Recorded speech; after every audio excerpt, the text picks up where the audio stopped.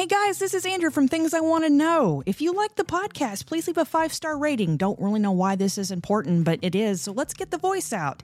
Also, don't forget to check out the podcast Paul G's Corner, a podcast where everyone gets a voice.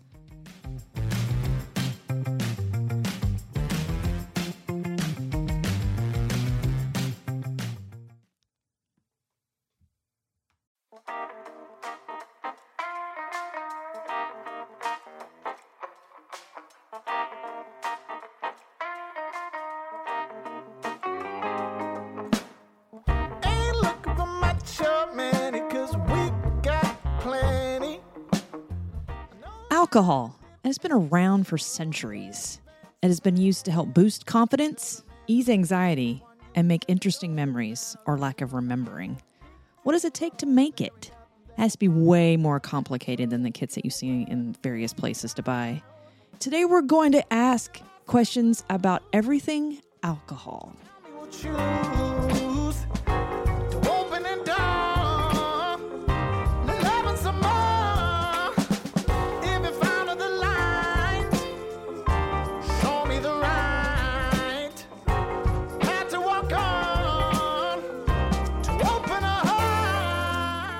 Today we're going to be talking with Megan Campbell. She's opening her own alcohol distillery.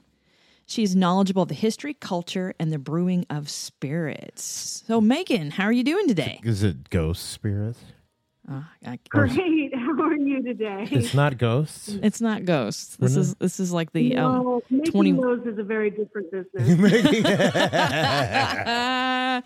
Now, I've been very curious about this because I guess supposedly I've got family that way back in the day did moonshine, and we've always heard about the kind of stuff that goes on. And Looking up for them revenues, are you? Probably on my property, I might be able to do this kind of distillery, but no. I've learned a little. I'm not going to do it. You can just start a distillery in your yard, but you'd have to get rid of those banjo players first. There's no banjo players. I'm not that far out. I'm 5 minutes from a grocery store. That's not really in the woods, but I do remember family members telling me stuff about, moonshine, and you got to have a water source, and you got to watch out for the 4-shot because it'll make you sick and kill you. And The 4-shot. Just shots. to be clear, the 4-shot, not for. Yeah, you don't want to mess with that, unless of course you want to. I suppose. Oh my God! Stop! What? Paul.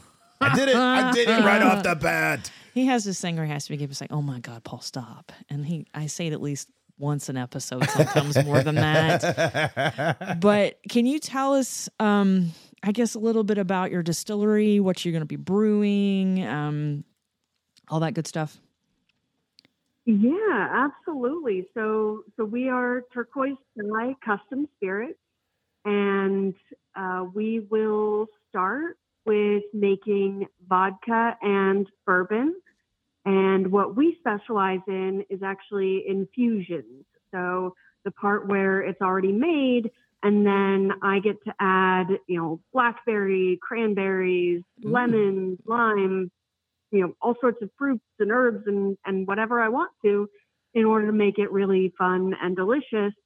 And then we specialize in customizing things. So if you were, for example, having a big Super Bowl party, I would, you would come to me and say, I want my own jalapeno, lemon, vanilla vodka for my party. I'm sorry. That's and we would. would make that for you. We would create a label for you, and we would make sure you have the best Super Bowl party around. Can I get 110 proof? Yeah. She's like, I don't know about that. I don't advise that because it's flammable and it just doesn't taste very good when it's that hot. Well, when you're drinking stuff that's 110 proof, you're not really into it for the taste. That's probably true. True. It's like coffee is just a caffeine delivery system, and it's not really all that good if you think about it. I don't mind coffee. Right. Well, it is dangerous, but mostly it just, when it's that high proof, the warmth of your mouth is enough to make the alcohol evaporate. So it evaporates like as you drink it, and it's not a fun sensation. Huh. Cool. I strongly advise against it. Give me some Everclear and just check that because out. It doesn't taste good. So that reminds me of something. I've heard of I'm people curious now. saying that you can light alcohol on fire. Oh yeah. I've seen it done once, but Absolutely. I think it was moonshine that someone did it. But can you do it with other alcohol? Yeah. So when your ethanol, your alcohol comes off the still, usually it's going to be at around 120 proof to all the way up to 195. Which is like 90% alcohol. Yeah, I think like 96.5 is the highest possible that you can really get off of a regular still. Wow. Wow. So if you get it some is paint to be removed. absolutely flammable at those high proofs. Yeah.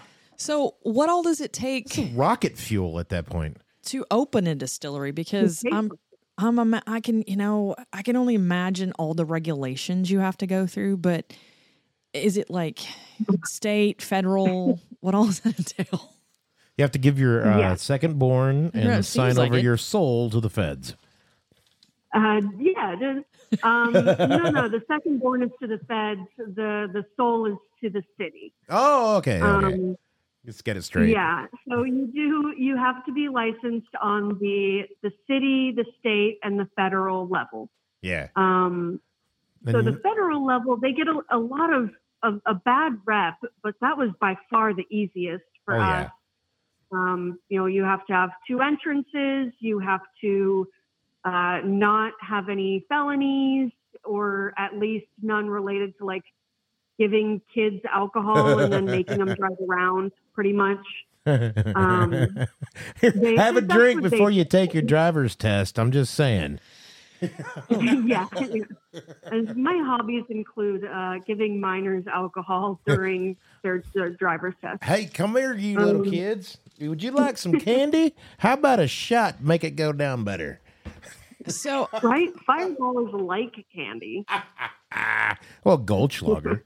I can only imagine all that stuff would be like, my God, I just want to make alcohol. Why do I have to freaking have all? I get the rules, but I feel like sometimes the Karens of the world have ruined a lot of the fun out of everything. So, Yeah. She is not disagreeing with that. But I take it that brewing alcohol is not just putting a bunch of stuff together, just go out in your backyard and make it. I'm imagining it's a lot of science and craft in it. That's one of the things that I love about it. It is a balance of science and art, and you'll find people in the alcohol industry that are very much on the science aspect. They write down every single thing they do, every gram of what they use, and they take meticulous notes on how it came out and how they can change it next time. And my brother's like that, where he writes everything down. I'm more on the art side, where I throw stuff in and then I taste it and I go, damn, that tastes really good. Sounds like a day. Like, here we go. Well, who was that actor? He just bought a bunch of distilleries. He was in Deadpool. What's his name? Ryan Reynolds? Ryan Reynolds. Ryan Reynolds. Yeah, he owns, or he's a part owner of Aviation Gin. Which is an excellent gin. He said somewhere, and I could be wrong that it was him, but I think it was him. He said gin is basically just pure grain alcohol with some gin flowers thrown in.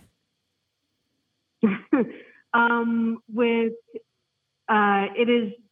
Oh, geez, I'm having a brain fart. Because vodka basically is pure grain alcohol. That's why it doesn't have a flavor, really. That reminds me. I remember something that I read about in England when they had I want to say The Beefeaters? vodka tax or some sort of tax on beer or vodka or something like that. Yeah. And they came up with gin because gin didn't have a tax. Well, is that true? I've heard maybe. that on something. I know gin, and the gin was put into the tonic to get the tonic into the soldiers in India, and they couldn't drink this tonic water with anything else because it was so terrible back then. It's much different now. It's not anything like what they were drinking back then. and they put gin in it, and they're like, oh, okay, I can drink this. So you Well, it was kind of a matter of what you had. Yeah. So they used the tonic to deliver the quinine so that they would stop dying of malaria. Right. And they had switched, or they were still using gin as the official ration. You get your daily ration of food and water, and also you got some gin. And they were like, well, we got the two of these, let's throw them together. And then eventually they'd throw the lime in too, so that they would stop dying of scurvy. Yeah. So it was a health drink. health drink. Interesting. So Yeah, it was literally medicine. And if you were a Quaker, you were screwed because if you drink that or die, literally, you would just die. Well, Yeah. have a lot of people in medicine and religions have interfered with that. So, out of curiosity, is your distillery going to ship? Are you going to have a website for anybody that wants to go on there, buy some stuff, and you can ship it? Because Arkansas recently allowed it where you can have alcohol shipped in. Because I bought a thing on Just wine, I think. I Is don't it think you can just do wine? booze. Oh man, Yeah, you have to go to the store. that explains. There's we will have a website.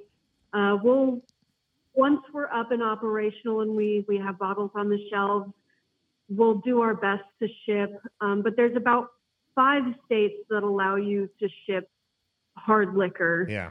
And most of the major carriers don't want to touch it. They don't want to ship hard liquor anyway.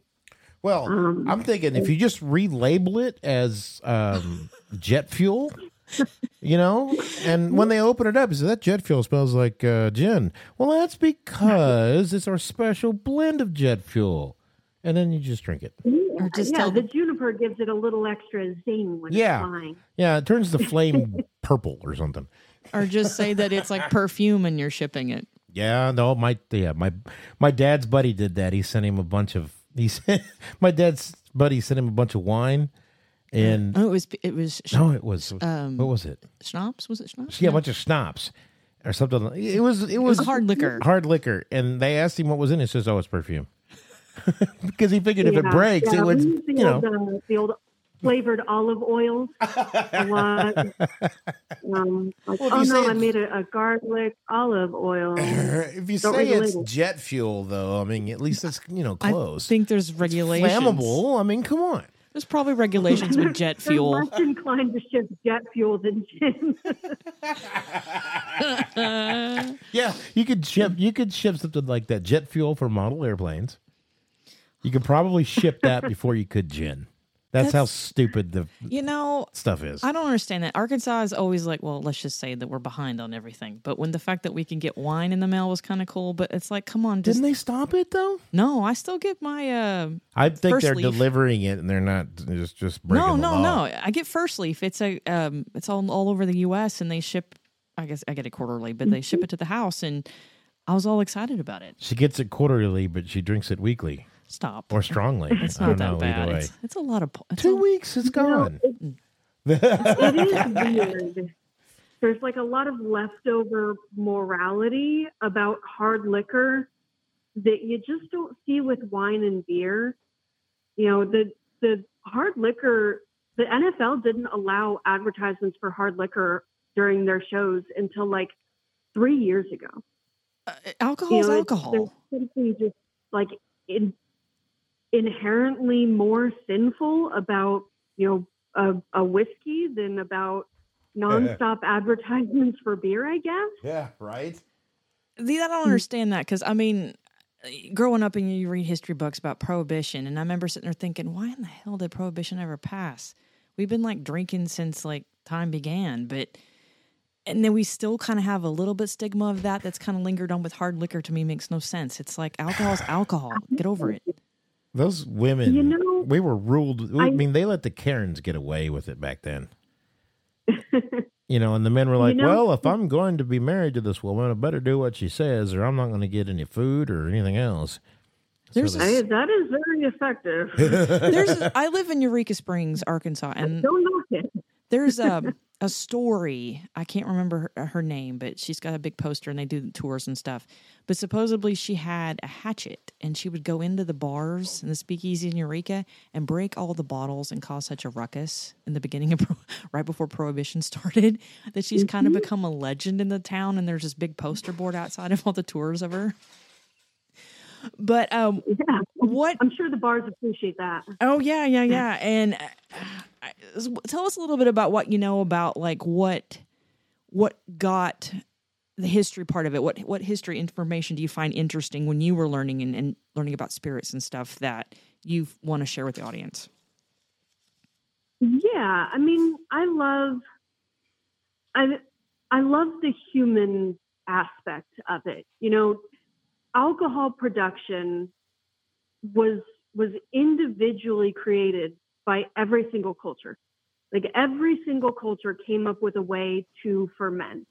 And then as soon as distillation was invented, every single culture was like, oh, okay, we've got our thing. Like this is ours now. They embraced it. They loved it.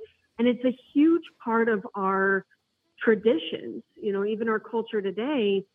And in regards to the prohibition that you guys were talking about, it's a totally different world because hard liquor had just become like a regular option. Like, yeah, this is a thing that's on the menu. And across the world, people were drinking it like beer. You know, the way that you see people drop down a Bud Light at a party, people were drinking like a whiskey and water, and it was a lot more whiskey than water. It's the best kind. Well, like, and it was, you know, I think about the foundation of our country. They were wrecked. I mean, this nation is built on people who were absolutely blitzed the entire time. Well, it's because of the English. They're all. I mean, in the past, they were always blitzed, and you would, if you had to live in England in the 1700s, you'd want to be blitzed because that sucked. As a woman, I don't think I'd make it.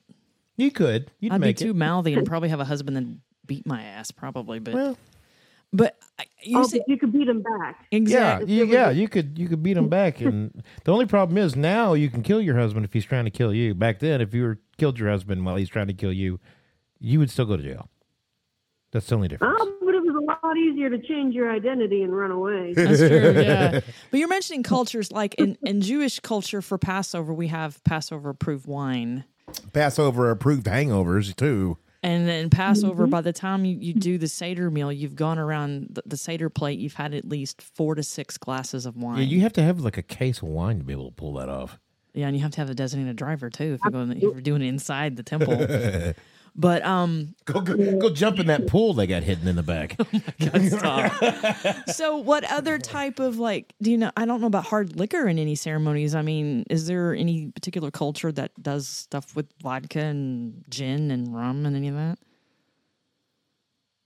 Yeah. I mean, well, vodka specifically is such an interesting cultural element. Like the way we think of vodka in the United States is like, oh, it's just you throw it in your drink and now it's an alcoholic drink and it's just kind of there to bring up the other flavors. But in Russia or any of the Baltic countries really that feel like it's theirs, that take ownership of it, it is one of the most important products that they make. The Vladimir Smirnov, I've got a book about him, is a monster of a book about his entire life. But when he died, his funeral was like a state affair because he was the biggest vodka producer in Russia. It was huge. It was monumental. It was the largest nation in the world in mourning because this vodka maker died. Wow. And when you go to Russia today and you say, okay, well, I want to drink vodka. How do we drink vodka? They're going to take you in a specific way. Like, okay, we're going to go bar hopping, but it's this specific type of bar hopping. Like, it's not the way we do it in America. You do your shot, you have your pickled egg, you have like, and then you move to the next one and you have a different vodka shot. And it's always got to be ice cold. And, you know, you have to throw it down in just the right way. And I just love the little rituals that pickled that eggs, humans, though. Oh yeah. Oh well. I mean, personally, I think Russian food makes a lot more sense when you think like, okay, I eat this thing and then I do a shot of like ice cold, high proof vodka. Yeah. You know, because when you eat Russian food, like I'm always kind of like, oh, it's like rich and oily. Okay, that helps. It's like rich and oily, and I'm just like, oh my God, it's too much. But when you factor in the drink, it cuts it all away. It clears it all out. It opens everything back up again for you to keep eating. Interesting. Well, it's kind of like Coca-Cola. The reason why people like that stuff so much is because of the carbonation. Same with beer. It cleanses the palate, and so you can taste more stuff. So it's kind of like coffee beans for your nose is a carbonated drink for your mouth. Interesting. So, okay, Russia's known for vodka. We know that. Japanese is for sake. The vodka. The very, very bad vodka accent. Oh, my God. It's hello, little man. How are you? God. And Germany's beer. So what? France is wine. What's England? Gin. Gin? Gin. Gin And brandy. Well, French is brandy, though, because I think Napoleon loved his brandy. And then, of course, Scotland is Scotch. And America is bourbon. And then Mexico has tequila. Tequila. So I can't drink tequila. Oh, my God. Can I tell the story about my tequila experience? Yes. Absolutely. Can I? All right. Okay. So this is like 1994. All right. I'm not actually supposed to be in this bar. I was only 20. You're close. I was close. It's not close enough. In 94, I was in high school. You were in high school? Yes. Yeah.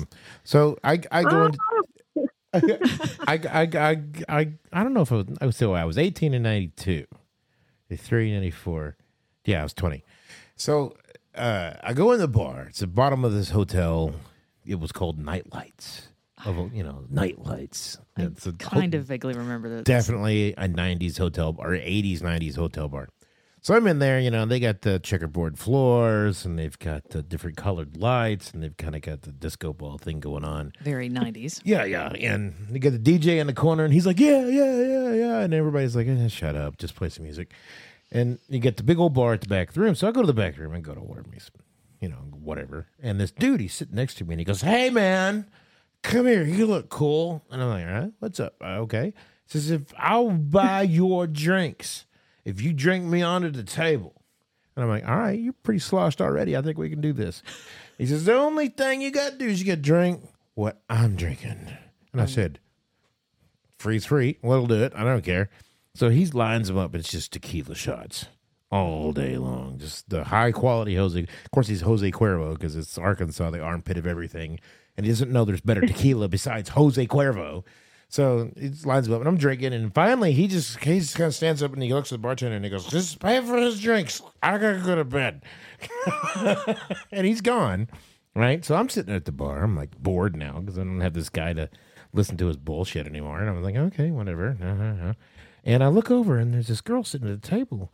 She's talking to this dude, and I'm like, that motherfucker right there. What is he doing talking to her? I can't have that.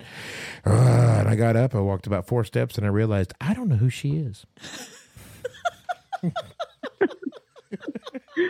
Only you, Paul. Well, you're 20. I mean, we do dumb stuff. I didn't drink tequila for almost 40 years after that.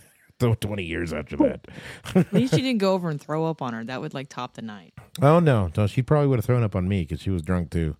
I probably could have broken up a good marriage for all I know. Oh no, God, that's awful. What? I'm not a player. No, not at all. Not me. So definitely not a couple tequila shots in. Nobody's a player that far down. but the good news is you don't give a shit anymore. So what the hell? Like I said, you're making memories and you can't remember. No, I want to remember. So let me ask you this: I have gluten sensitivity, and I'm deeply, deeply saddened that I cannot have beer anymore. I'm told they make a gluten-free beer somewhere out there. Play the funeral march? No, don't play the funeral march. But that reminds me, though, most of the other hard alcohol out there, most of it does not contain the barley, the wheat, the oats, all that other stuff. It's distilled off. You can't have it. So is that correct? Most of it would probably be considered pretty safe for us gluten-free people? Yeah. The things that activate the gluten sensitivity, the thing that your body goes, oh my God, it's poison, kill it. It doesn't make it past the distillation process. Like that's left in the pot when you're distilling. But if people are worried about that, all of the corn vodkas are obviously safe. Brandy is made from grapes. That's totally safe. Tequila is made from agave. There's no gluten in that.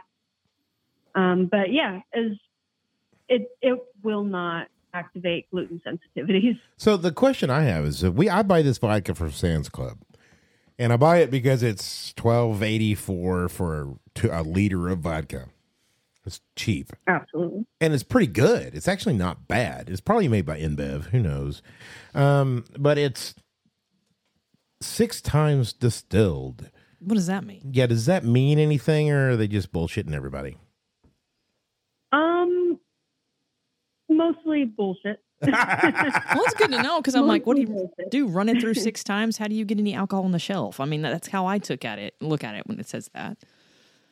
Well, the alcohol evaporates and leaves the water in the pot. So the only thing that's going up in the air is the alcohol. So then you distill it again. Maybe you get out another 0.4% of water and just leave the alcohol. Yeah. So far, yeah, and the way that sort of came to be, so when you talk about vodka being distilled more, that is the nature of it. So when you're back in the old timey days when all we had were pot stills, which is the one that you're picturing in your head out in the woods, like kind of maybe a teardrop shaped thing going on with a spout sticking off the end. Yeah, and a old dude with a beard and a dog going, if you've seen any revenues, let me know. Yeah, you actually have to have like at least a 6-inch long beard in order to distill. Because I can put on like a fake every time I'm working. That's the qualifications for. Yes, she has to wear one for one of those strap-on beards. I would. Sorry, I couldn't help it. I had to say strap-on beard just for people to go, oh my, what? No. So I guess to kind of help us to understand that 6 times stuff, can you walk us through? I'm curious because I don't know, honestly, what it takes from start to finish to get vodka, because I know it's a lot easier than harder than what they have, those silly little kits you can buy on the store. Yeah, so the kits that you can buy in the store are usually fermentation kits. So like make your own mead at home or your own beer at home or your own wine. And that's where you would start. So if you were making a corn vodka, if you're making Tito's or Deep Eddies, those are corn vodkas, you would ferment the corn, which is where you make it you add yeast. The yeast eats the sugar. And obviously I'm simplifying quite a bit, but the yeast eats the sugar, it produces the alcohol. And then you have kind of like, if you're doing a corn alcohol, then it would almost be like a boozy grits situation. Okay. That sounds so gross. I just picture boozy grits. It's like, here's some Quaker Oats, but it's alcohol too, so you're good. I picture like this grainy substance in water is what I picture. But hey, you got to break the corn down somehow. You can't pick the corn off the cob and make alcohol like in 24 hours. I could go so many bad places with corn this. Sitting around, it doesn't just turn into alcohol. So you would get it fermented. You would make the alcohol, and then you would put it into that pot still that you're picturing out in the woods, Yeah. and you would cook off the alcohol because alcohol evaporates at a lower temperature than water. So you can kind of bring it up to 200, like just below that 212, and you would let it sit there and you would let it simmer and it'll cook off the ethanol first. And that is your first run. Usually that's going to have a lot of water still in it. It's going to be a lower ABV. It's also going to have more of those foreshots that you were talking about. What's ABV? So the smelly, poisonous stuff that comes off first, and then you're going to have this probably 50% ABV distillate that comes out of the still, and it's going to be rough. It is not going to taste very good, or it's going to taste just like what you just did. So the one that we're talking about, it's going to taste like corn. There's nothing you're going to be like, yes, this is definitely liquefied corn. Liquefied corn. I don't want to have anything to do with that. I hate creamed corn. So disgusting. That's all I'm thinking about right now is creamed corn. More liquid. Looks like somebody who cannot digest anything about the corn pooped it out. That's what it looks like to me. And that's creamed corn. It's That's the graphic I don't think the audience really wants to have instilled in their head right now. well, I can distill corn it down if you want me to. Sorry, couldn't help it. So, on your first batch of everything you do in a brand new distillery, is it kind of your first batch of anything? Is it always kind of like and then your second batch is always way better? And why is that? So that first run is going to be pretty rough. Some people love it. It'll taste like when you taste it, you're like, oh yes, this is moonshine. Like this is what it should taste like. But that doesn't mean it's good. So what you would do is you would clean out your still and you would put that liquid into the still and you would run it again. And it's going to come out higher proof and it's going to be refiltered as it goes through the still. So that is going to be a little bit cleaner. And that would be 2 times distilled. Yeah. Listening to this just makes me wonder, how did we ever survive as people? Sorry. I'm sure the first couple of hundred people that tried this probably didn't. I'm listening to this Just and so I'm you like, know. oh my God, This is nuclear science of the 1000 BCE. Sorry, I didn't mean to cut you off. I was just like, what the heck? You're thinking, no wonder they didn't want people doing this in their backyard. They were killing themselves off. Well, they explode too. You get that much ethanol? Sometimes. I mean, come on. Sometimes. So you're saying It's really hard. You have to be doing something pretty stupid to blow it up, to set it on fire. wow. I would accomplish that at least once. So you're saying The only way it blows up is if you plug the end and then walk away and just leave it on fire. Let the pressure You're build. like, oh yeah, I don't want it to go anywhere, and also I'm just gonna leave it on fire. It's fine. What I'm idiot just would an do that? asshole idiot. You're making alcohol. It has to come out somehow, somewhere. Where you can plug that That's what in. she said. Oh my God. I couldn't help it. You plug that end up and be like, I'm just going to make a bomb. I mean, I do not understand. So the second time you've but got... in their defense, they are probably drinking. So Oh, that's true. That's true. This is some really good grain right here, man. Don't drink on your own supply. Don't Yeah. get high on your own supply. Do like Walter Yeah. White. Just Remember, wait until it's out. remember Walter White did not indulge in his own crank. Oh, from Breaking Bad. Yeah. Be like Walter. I don't think "Be Like Walter" is a good campaign for. That's true, yeah. Well, you don't think blowing up your competition is a good thing? They sure wouldn't appreciate it. No, they wouldn't. Yeah, but you can narrow the market, right? Oh my God. So your second run, what do you do after that? Does it taste like less corn-like, I guess, is the only way I can Yeah, put it? it tastes a little bit cleaner, a little bit clearer. It's a little bit higher proof, and you're going to have less of the chemicals, the bad chemicals on either end.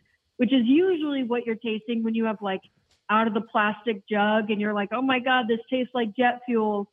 Like that's because Mad Dog 2020. Like that's what's on the front and the back end are like.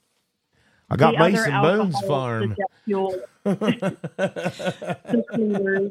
So, in a professional distillery like you're having, do you have like all the? I may have been drinking just a touch. I think this is my 4th shot of gin right now.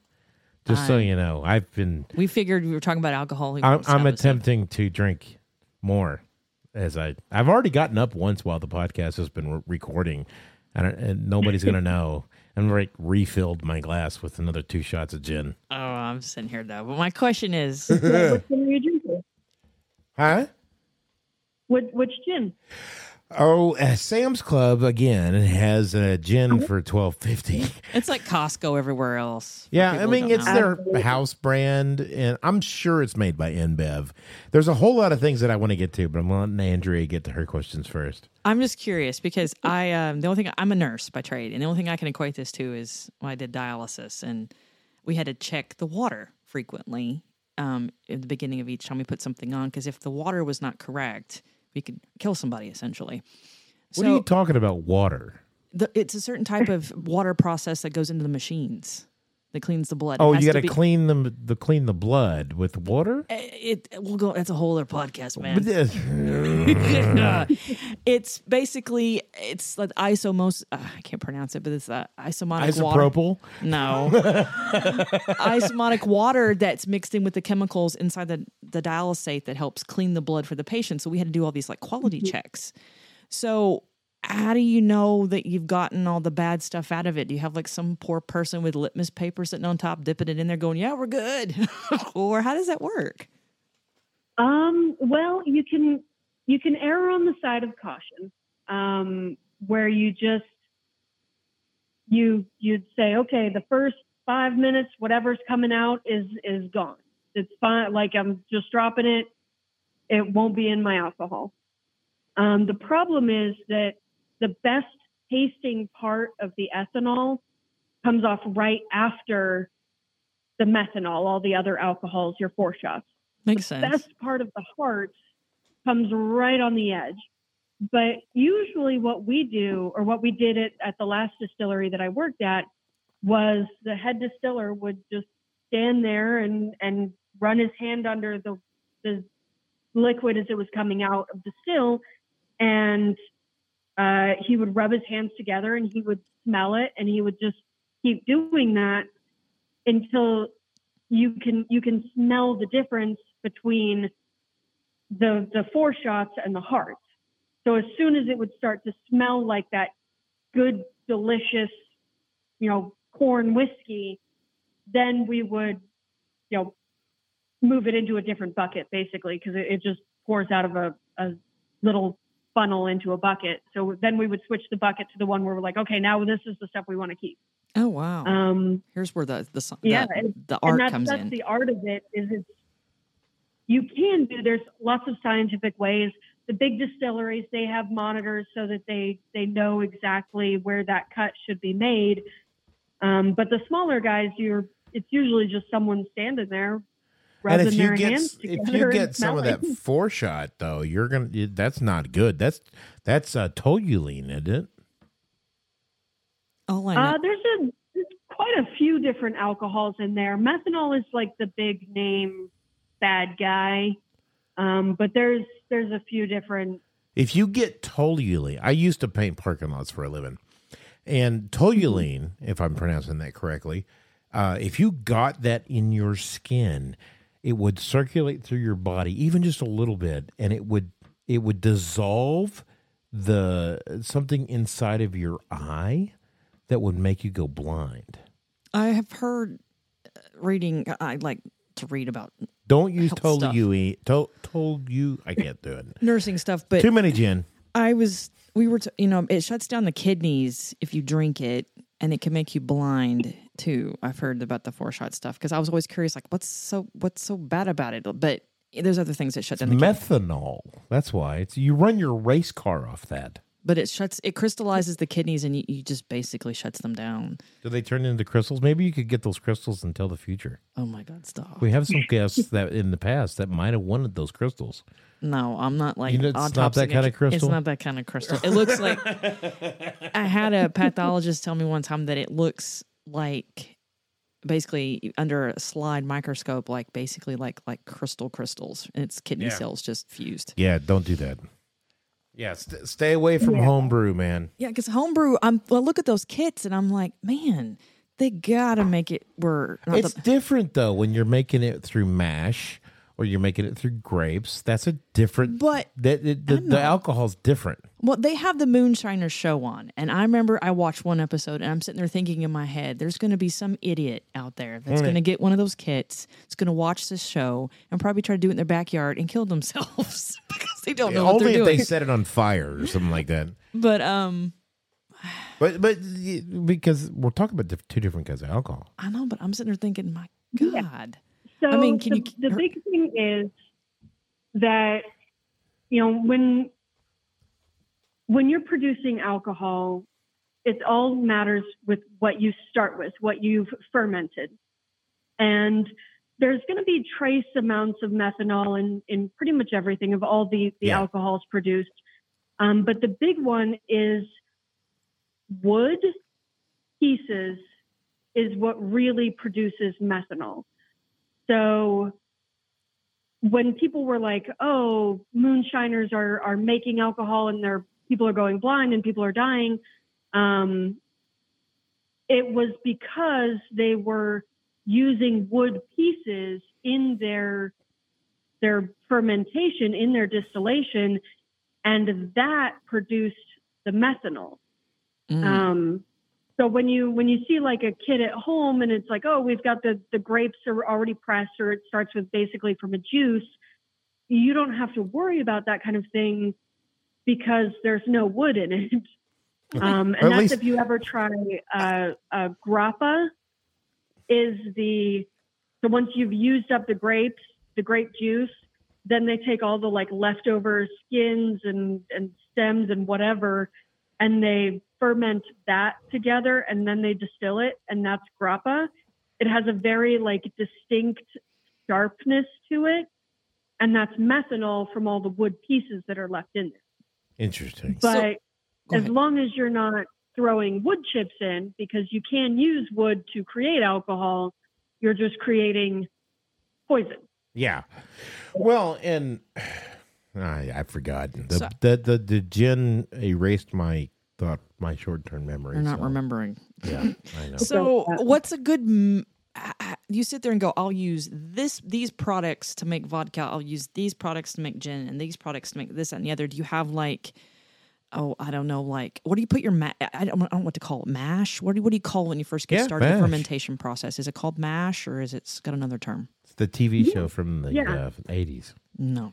No. Okay. Yeah, I would say that's the most commonly used term for it. Is you're starting from the mash or the must, but I don't like that word. Must like does moist. Does it's not a good word. Moist. Weird. Yeah, it does. I've never had a problem with the word moist. But everybody else is like, oh, moist? I don't know. It's just like, oh. It's not a good term when you're a nurse. It really doesn't bother me. Moist? It's slightly wet? Okay, I get it. Yeah, that's not a term. When you hear that in nursing stuff in report, you're like, oh, God. It's moist. It's only a problem for me when somebody goes, it's moist. Oh, my God. Then that's a problem for me. I really don't appreciate that. So... do you have like where do you get all your corn? Do you have like some massive garden in the back where you get all your corn for your corn mash, or do you have like we're in the heart of downtown Phoenix, so you have nothing that grows. No, you would you can gather up bearded dragons probably. You can just get like your big brand names. They'll deliver your corn, your blended grains, whatever. Or you can cultivate, local farmers, relationships with them. They always like, basically you pre-order. You're like, hey, I need this much corn, and I'm going to distill it. They're like, okay, perfect. I know exactly how much to do. Have you ever? But we actually, Yeah. we won't be distilling here because we're on the ground floor of a high rise. There's condos above us, and The last thing you need is a methanol leak. Yeah, I get it. yeah. So we'll be buying the alcohol already made and then doing the infusion here in store. Oh, okay. Because I'm just sitting here thinking, like, how much corn does it take to make And everybody gallon- buys from InBev. to make a gallon of vodka or whatever? I mean, are you talking like a field of corn? Or are you talking like, 10 ears of corn? I mean, how much? Yeah, how much does it take to make a bottle of vodka? I would say so. I mean, I'm sure there's like equations or, some of these books I have in store might even have like infographics on it. But when we were making alcohol at the distillery I used to work at, I would say we used 10 to 15, like 5-pound bags of grain, and that made 300 gallons of wash, which ended up being pretty much like 200 bottles. Oh, wow. Yeah, that's probably a good 10 acres. That's like a lot of corn. That's my very, very rough estimate from 5 years ago. Yeah, making. Well, just to come in, I have my questions that I really would like to see what your insight is because you are behind the wall as far as alcohol is concerned. InBev. I've been saying InBev all this entire program, but InBev is the largest alcohol producer in the world. They bought up everybody, like Volkswagen. You don't know they exist, but Volkswagen has bought up almost all the car companies in the world, and they make more cars than anybody combined, than the rest of the cars makers combined. And InBev is the same thing. I think they own Budweiser, if I'm not wrong. I think they own Coors. Yeah, I think they own Bud. Yeah, and they own most of the hard alcohol that's on your shelf. Believe it or not, the big names like George Dickel used to be a small distillery in Tennessee, and I loved it. And it said 15 years old, and it was 15 years old. The barrels were they were put in the barrel 15 years ago. Wow. And you could buy the whiskey, and it was great whiskey. Now they huge upgrade. Yeah. Now they figured out how to make that same whiskey, but they say 15-year recipe or some bullshit like that on the label. It no longer says 15 years old. How do they make this alcohol taste exactly like it used to? And it tastes fairly the same. There's hardly any difference at all. How do they get it to taste the same when they make it in the matter of 3 or 4 months? Well, they're probably not making it in a matter of 3 or 4 months. Usually when you see something like that, where it's the 15-year recipe or like, where they're like not quite saying this is how old this is what's in it. You're looking at blends. Yeah. And blending is absolutely an art in itself. So what they're probably doing is they go, okay, we've got some 15-year barrels, we've got some 10-year, we've got some 5-year, and we're going to find the right blend to keep our signature flavor. Yeah. And they would just constantly, like, they've got a team of people that are constantly like, okay, a little from this barrel, a little from that barrel. And depending on where they are in their warehouses, what's going on, they're all going to have these different flavors. Yeah, because it's interesting because the old George Dickel that I used to drink, if you put it in 7-Up, it tasted it had a unique flavor. If you put it in Sprite, it wasn't the same. It wasn't right. It tasted bad. Well, it wasn't bad, but it wasn't good. But if you put it in, but if you put it in 7-Up, it was like this. It was something that I grew up. Everybody around in the entire neighborhood drank it, and I got used to it, and that's the way I like it. And how do they? It's just messed up because, in my opinion, it's not the same. It doesn't work anymore in 7-Up. Yeah, I mean, there's definitely perils to growth. I would say there's also perils to staying small. Yeah. Oh yeah. A lot of small distilleries did not make it through the pandemic. Yeah. Even though you would think people were drinking more, like record highs. Yeah, exactly. It's like I have to work from home. Oh my God, I gotta just stock up on some booze. It was a real concern. I was reading these articles at the beginning of the pandemic, and people were like, with people not being able to go out to restaurants or bars, what are we going to do? And these were industry magazines. So they were like, okay, bars are going to close. No big deal. What about us? And everybody performed better than they had in years, like across the board. Everyone was drinking.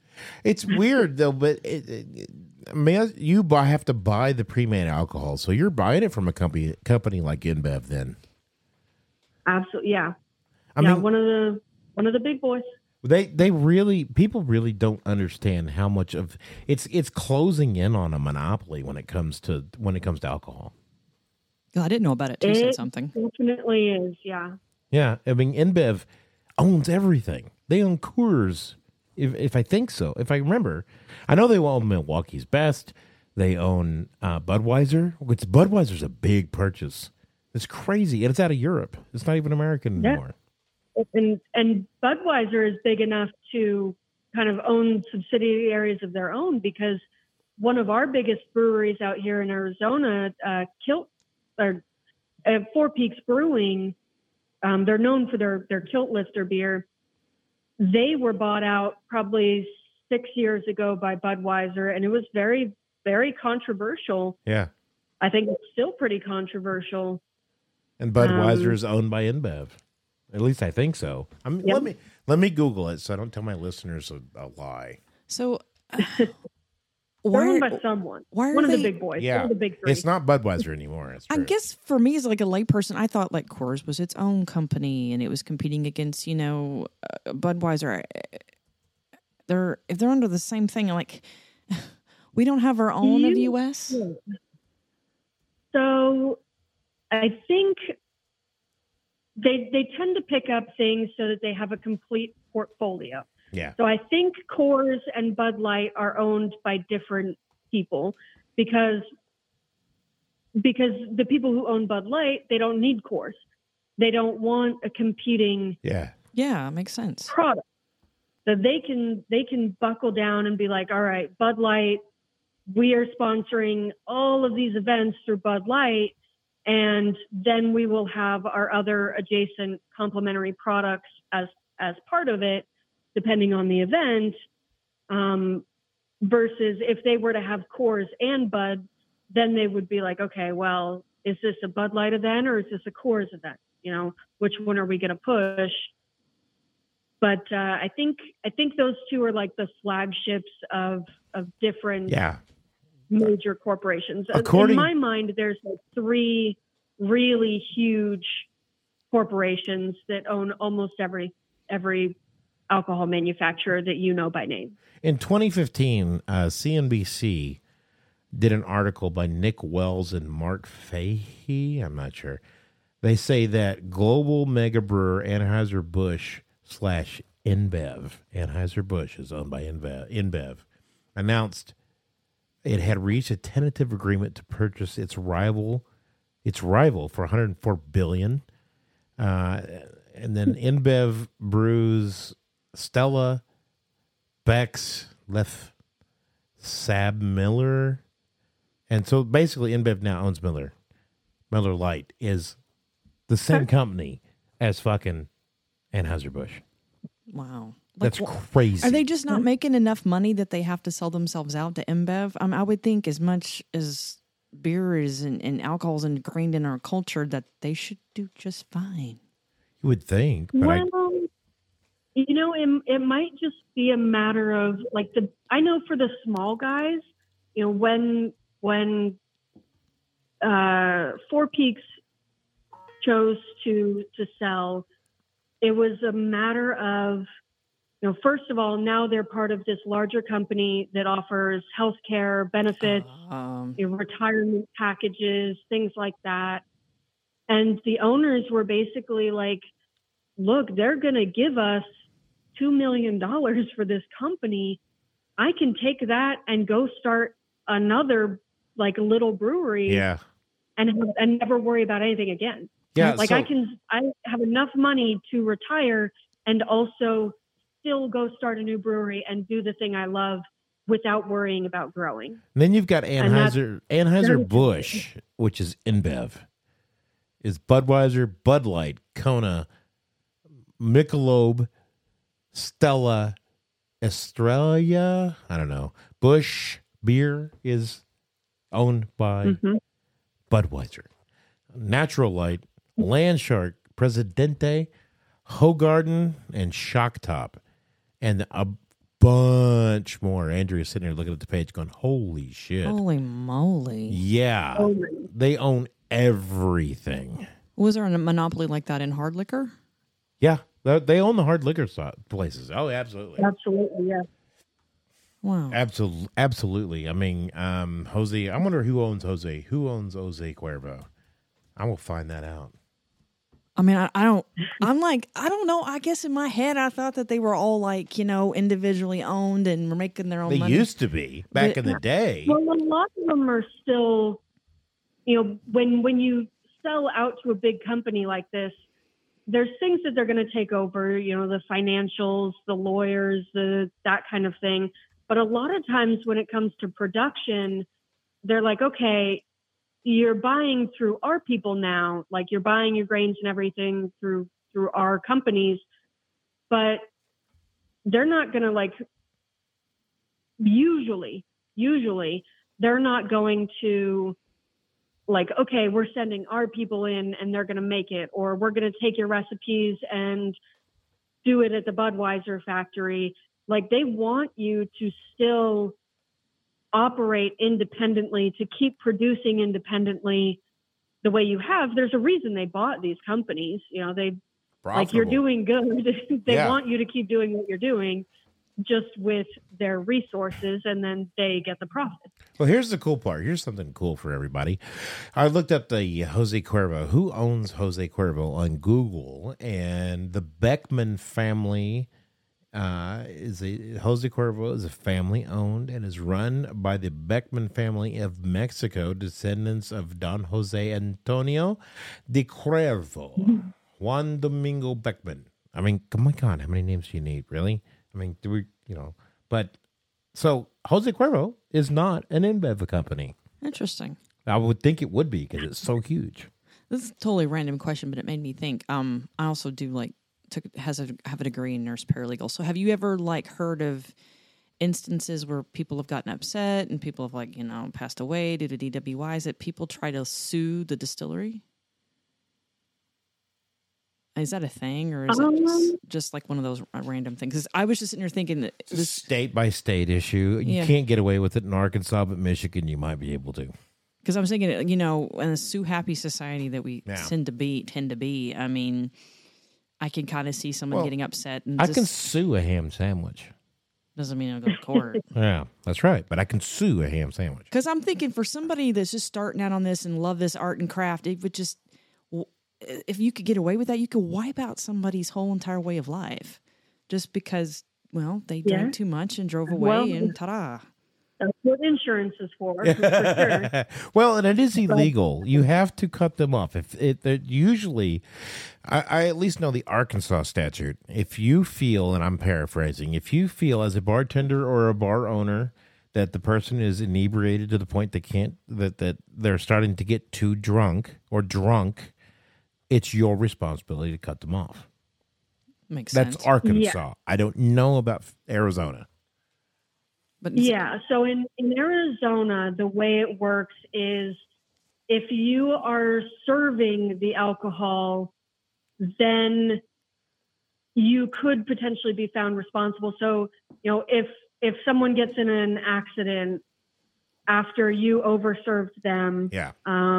you could be sued by the family. You would also have charges brought from the state, and you would be liable to lose your liquor license, which is very, very big deal. Yeah. Very big deal. I think if I sold someone a bottle and they took it home and then they went for a joyride and they were drinking right out of my bottle in the car, as long as I can say, look, I didn't open it for them. I didn't send them on their way. I didn't have them drinking here and then send them, then that's not on me. Like there's a line where it's like, okay, how delicious my blackberry and vanilla vodka is did not make you do this. Right. Exactly. But it's sad that it has to come to that. And you said insurance. I can only imagine like the premium cost on that just because brewery alone have. It's not as bad as malpractice insurance, though. Nursing, they say, they encourage us to carry malpractice insurance. But when I've talked to an attorney, they said, don't. If you don't have anything to go after, they're not going to go after you. But brewery, you probably have to, the distillery, because it's state law, right? There isn't any legally required insurance. Wow. As part of our lease, we have to carry insurance. On the building, yeah. Make sure that you don't blow something up well, it should be. Yeah, you're not it's not like part of your alcohol application. There's not like a can you prove you've got insurance against this kind of thing. If you choose, we're a very we're a state that believes in freedom of business practices. So if you choose not to carry insurance and you get in trouble, then you are welcome to pay for it. Yeah. Well, that's nice. Arkansas, I think we Arkansas doesn't require you to do shit. So, I mean, it's Arkansas. We got 2.3 million people last time I looked in the entire state. Denver has 3.5 million people as of 20 years ago. Yeah, no one cares here. I was just curious because, I mean, people the way they are anymore, they'll, sue for anything. But it depends on the state. If you're in Missouri or Michigan, you could probably win. You have a really good chance of winning. But in Arkansas, Texas, absolutely not. Oklahoma, don't even try. You're not going to win any of those lawsuits in those three states. But if you're in Missouri, maybe. Because it's just a different type of it's a different legal system. Yeah, true. It's a state by state, but I was just really curious. But so what's I will say the thing that we ran into before, and it wasn't really illegal. Well, it could be a legal thing. It is illegal to advertise alcohol to children. I would imagine that was probably not your target market in the first place. Yeah, which is like, oh no, I can't advertise to people who can't buy this. Oh no, but it does mean, at the last place I worked, he tried to sponsor a hole at a golf tournament, and the benefit to that tournament was for a kid's sports league. Yeah, raising money for the sports league. That's not going to work. That's like splitting hairs there. And our stuff was taken down because they were like, "Well, you're advertising to children." We're like, "Where?" There are no kids on this golf course. That's kind of. And everyone was drunk anyway. It was the owner was extremely It's called golf.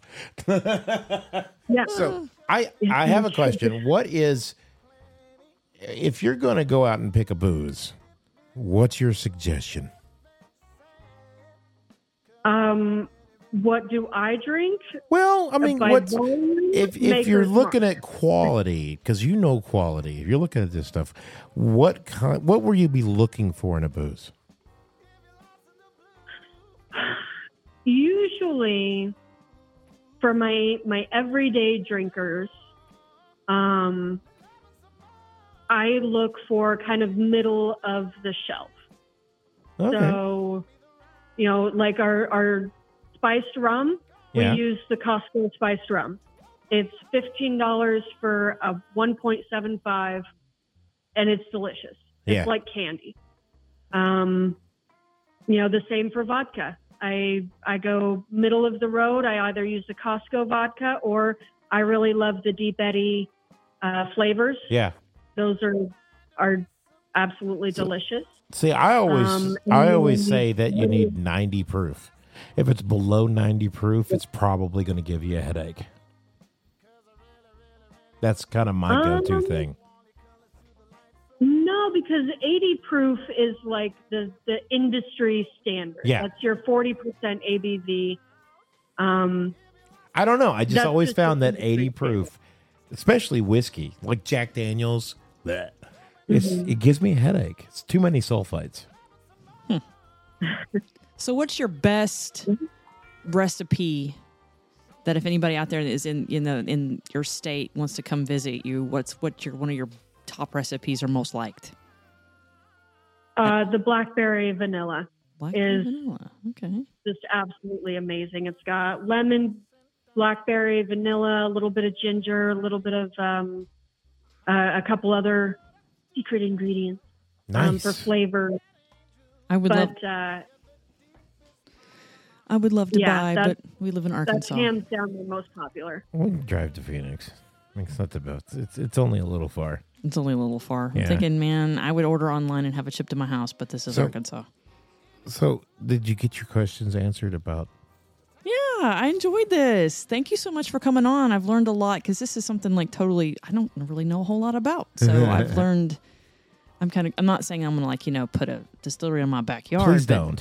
You but- just blow yourself up. But it's just I'll interesting keep to know. reading. Eventually, you'll get there. Hey, see. She's encouraging. I've been curious because it's, what all does it take? What all the regulations are? It's an art as well as a science. I think that's awesome. It's, I think it's one of the secret drivers behind human history. And there's just so much that, we don't really think about it, but it's this constant presence. You don't think about it until you try to quit. And then you're like, wait, hang on, this is everywhere. So But yeah, it's a huge industry, very, very complex, and it kind of all stages of size. Well, we wish you the best of luck, and I guess let us know how it's going. So is there Yeah. anything you want to tell our audience about, I guess, brewing alcohol? Booze.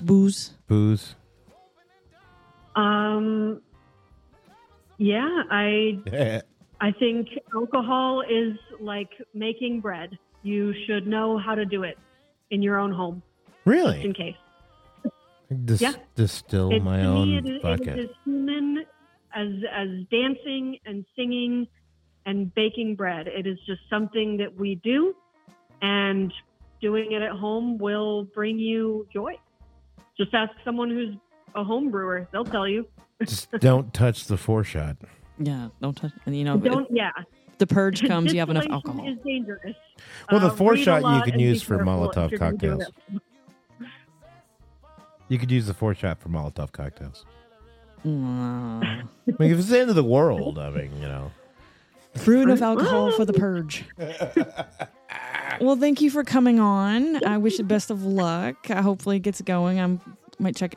Do you have a website or anything to our listeners to go check you out or find where you're at? Absolutely, yeah. You can find us at turquoiseskyspirits.com.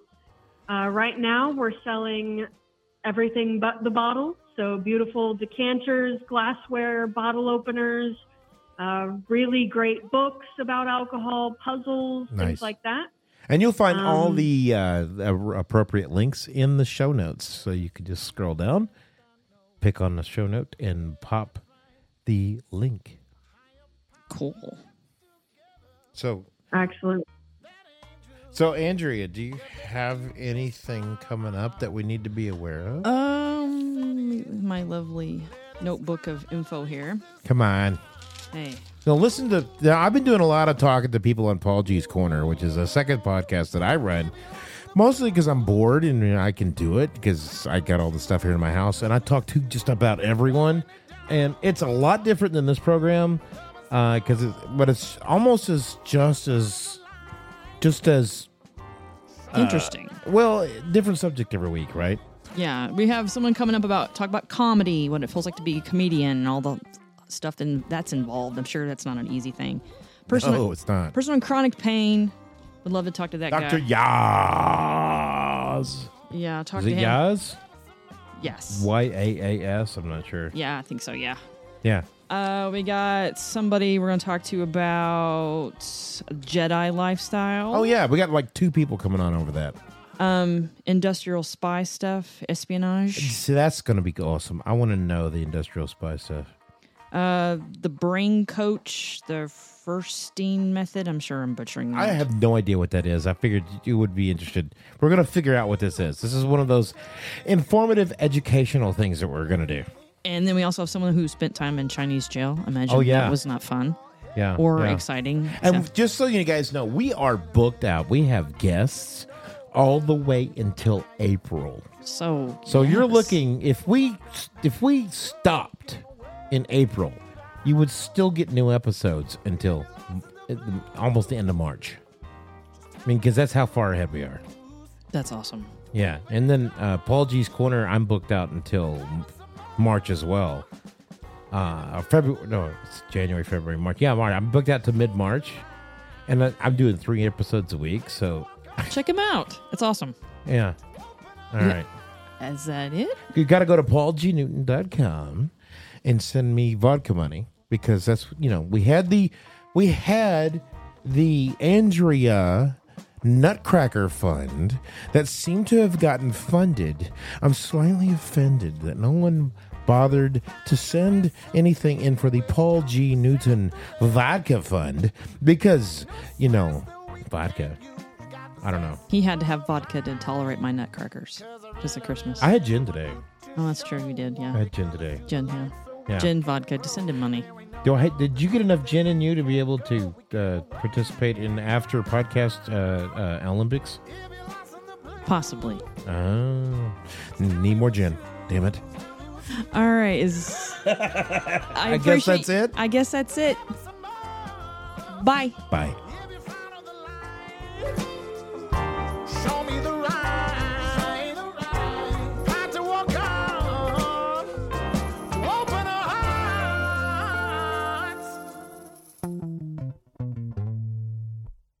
Andrea and I need your help. If you like our episodes, please give us a 5-star rating and a review. Not sure exactly how that helps us, but it does, and it makes people want to listen when they see that 5 stars and a good review from you.